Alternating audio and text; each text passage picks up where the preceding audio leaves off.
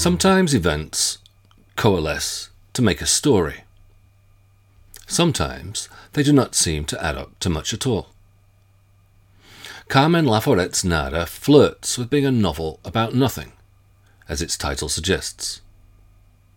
It opens with its protagonist and narrator, Andrea, arriving at her grandmother's house in Barcelona to attend university, imagining that she is embarking on an agreeable and exciting adventure. But she finds herself in a confusing chaos of hysteria and decay, as her day Class A relatives in their overcrowded tenement display various degrees of mental and emotional disturbance. All this is the symptom of a historical trauma, the Civil War, that precedes and drives the narrative, but can never fully be expressed, even though everybody knows what has happened, and its effects and affects are ubiquitous in the fissures that run through family, society, and the environment. From the fragments and ruins that surround her, Andrea has to piece together some kind of story, a feat that she can finally, but still uncertainly perhaps, achieve only later, when she looks back and puts her memories into order.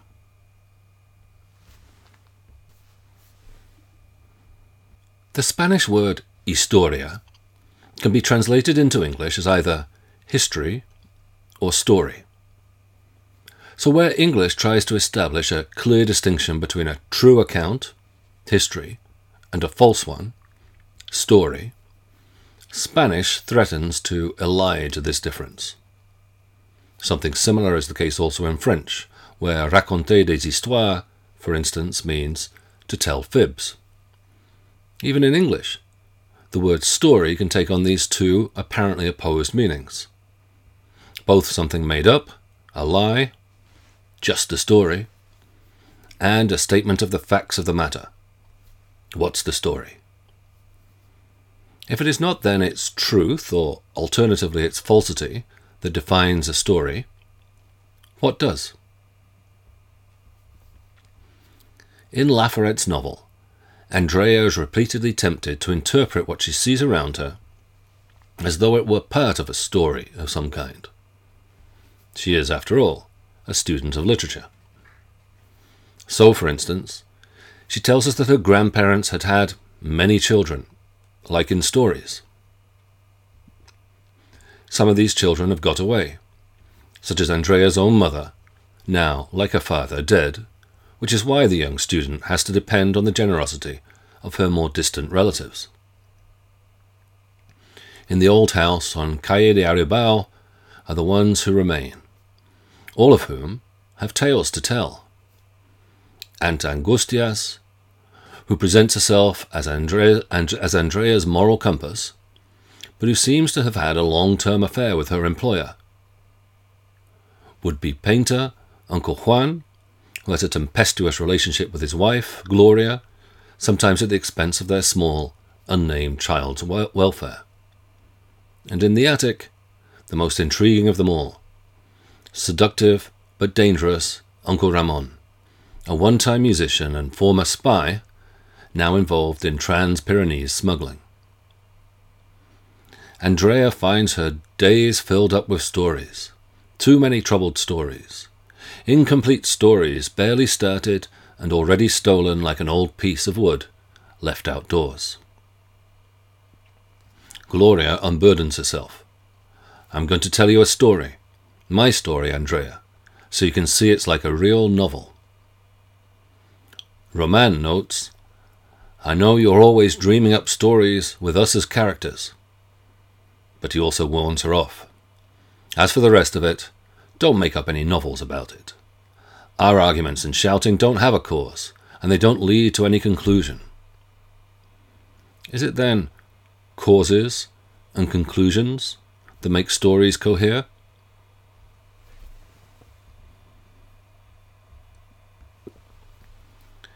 In Nada, coherence and conclusions are elusive. Despite initial impressions, things do not quite proceed as a story would suggest. When, for example, a fellow student, a boy from a wealthy family named Pons, invites her to a dance at his home, Andrea tells us that, "For me the word evoked an exciting dream of evening clothes and gleaming floors, the effect of my first reading of the story of Cinderella." Looking in the mirror, she says that she contemplated, trembling with emotion, my astonishing transformation into a blonde princess. But things do not turn out that way. Even in her least old dress, carefully ironed for the party, she feels embarrassed and alone at Pons's house. In no way did this emotion resemble the radiant sensation I had anticipated. She ends up asking herself, how would I ever understand how these things worked? The models and patterns provided by the tales she has heard and read prove misleading. What then remains? Nothing, as the book's title suggests? As Andrea puts it at the very end of the novel, as she descends the stairs of her grandmother's house for the very last time to leave for Madrid, I remembered the terrible expectation, the longing for life, when I had climbed them for the first time. I was leaving now without having known any of the things I had confusedly hoped for. Life in its plenitude, joy, deep interests, love. I was taking nothing from the house on Calle de Aribao. But is that really so? Correcting that impression, she adds, "At least, that's what I thought then." After all, a narrative about her experience has cohered in some way.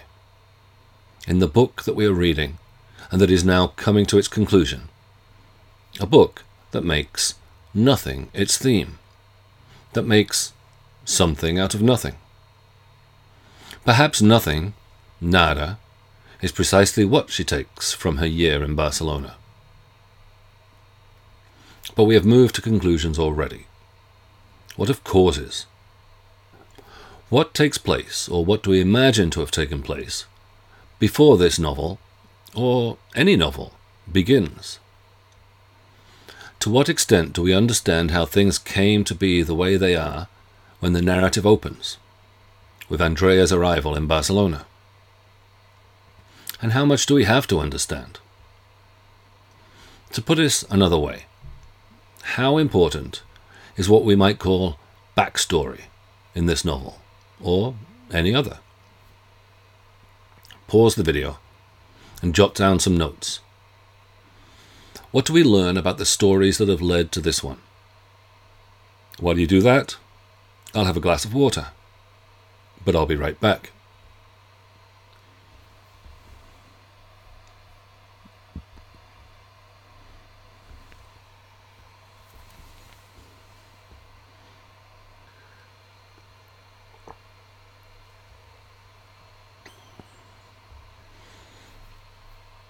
All narratives start in medias res, in the middle of things.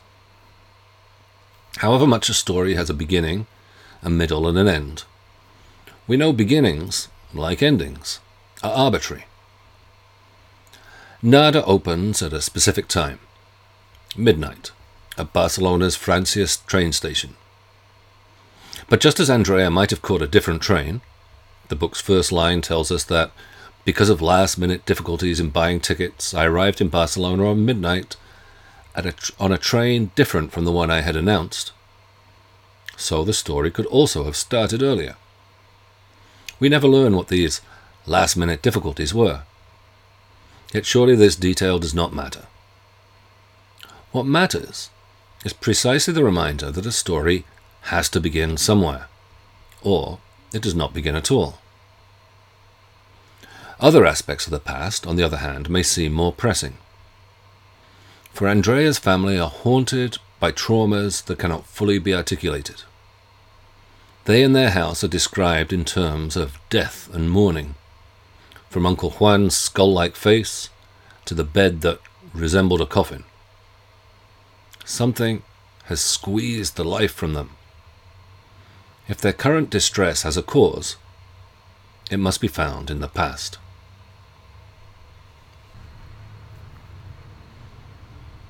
Though Andrea arrives in Barcelona excited about her future, and at the novel's end leaves for Madrid, likewise hoping to make a break from what has come before, she spends much of her time looking backwards. For the past that shadows this book has never fully gone away. Its unspoken traces are to be found everywhere its protagonist looks. And in turn, when she becomes the novel's narrator, now presumably at some distance from the person she used to be, she finds herself sifting through her recollections of this significant but relatively brief episode of her life to try to understand it, and also, perhaps, herself. In short, there is a doubled memory at work in Nada. The narrator's remembrances of the events of her time in Barcelona resonate with the efforts of recall and repression that shaped her time there. The legacy that the city, and indeed the country as a whole, has to confront is that of the Spanish Civil War.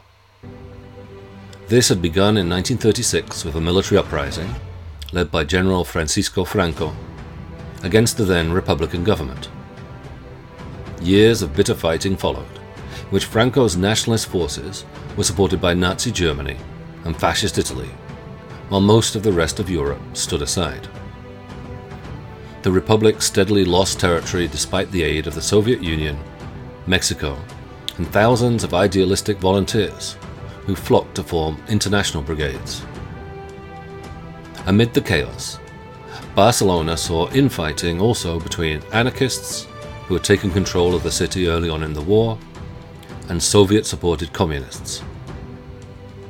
In the end, Catalonia was overrun in early 1939, and Madrid fell to Franco soon thereafter. All this was a prelude to World War II, which broke out later the same year, in which Spain was officially neutral. But Franco and the authoritarian regime that he installed long outlived his erstwhile backers, and the country did not return to democracy until his death in 1975.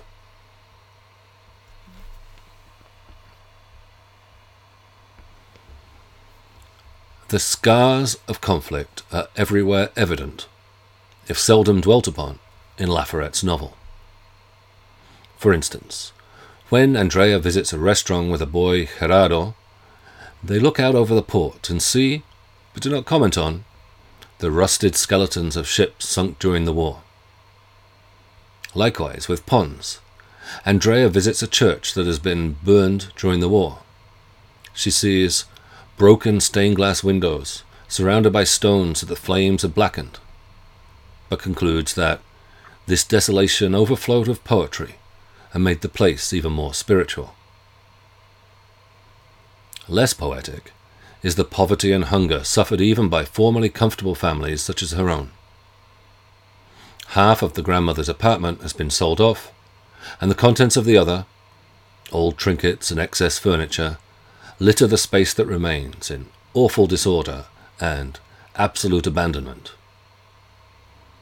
It is only when Gloria starts selling off some of this junk to a rag-and-bone man that the household can occasionally afford the luxury of putting meat in the food. Andrea in particular is perpetually and quite literally starving, and in part as a result sometimes feels that she's going crazy too. People have been driven crazy by hunger. But again, all this can hardly be mentioned. Andrea's grandmother surreptitiously leaves her some overboiled vegetables or an extra crust of bread from time to time, but neither of them can acknowledge their sacrifices. Families closer to the regime avoid these indignities, but Andrea's family mirrors the nation itself in its divisions and ambivalences. Uncle Juan had fought with the Republican army. Aunt Angustias is clearly more conservative, sheltering her nationalist employer and possible lover. Uncle Roman had tried to play both sides, and continues to do so with his black marketeering. In what is perhaps the book's one event, however, faced with the prospect of blackmail from Andrea's friend Ena, perhaps seeking vengeance for the way in which the older man had treated her mother years before, and or denunciation from Juan's wife, Gloria, Roman kills himself. On the Calle de Aribao, as in much of Spain at the time, people had to guard their secrets, their unspeakable shame and their buried aspirations, or otherwise face the consequences.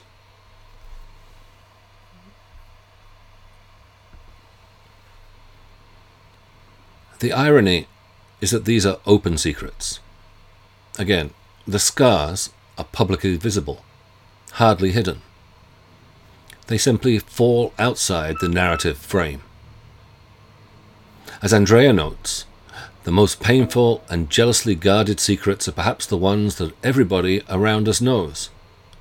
Stupid tragedies, useless tears. But the fact that everybody knows does not mean that these tales can be told. Censorship, even self-censorship, and Laforet's novel had to be approved by Franco's censors, which no doubt shaped what she felt she could write, never really works if its object is to prevent people from knowing the facts of the matter, the real story. But its object is different. It is to prevent those facts from being expressed, to ensure that they are never registered in the official story, or in any other tale that can openly be told. By exposing the groundlessness of that official story, the way it is based on nothing, and cannot account for the affect that pulses through Laforet's novel, Nada quietly gives voice to Spain's trauma.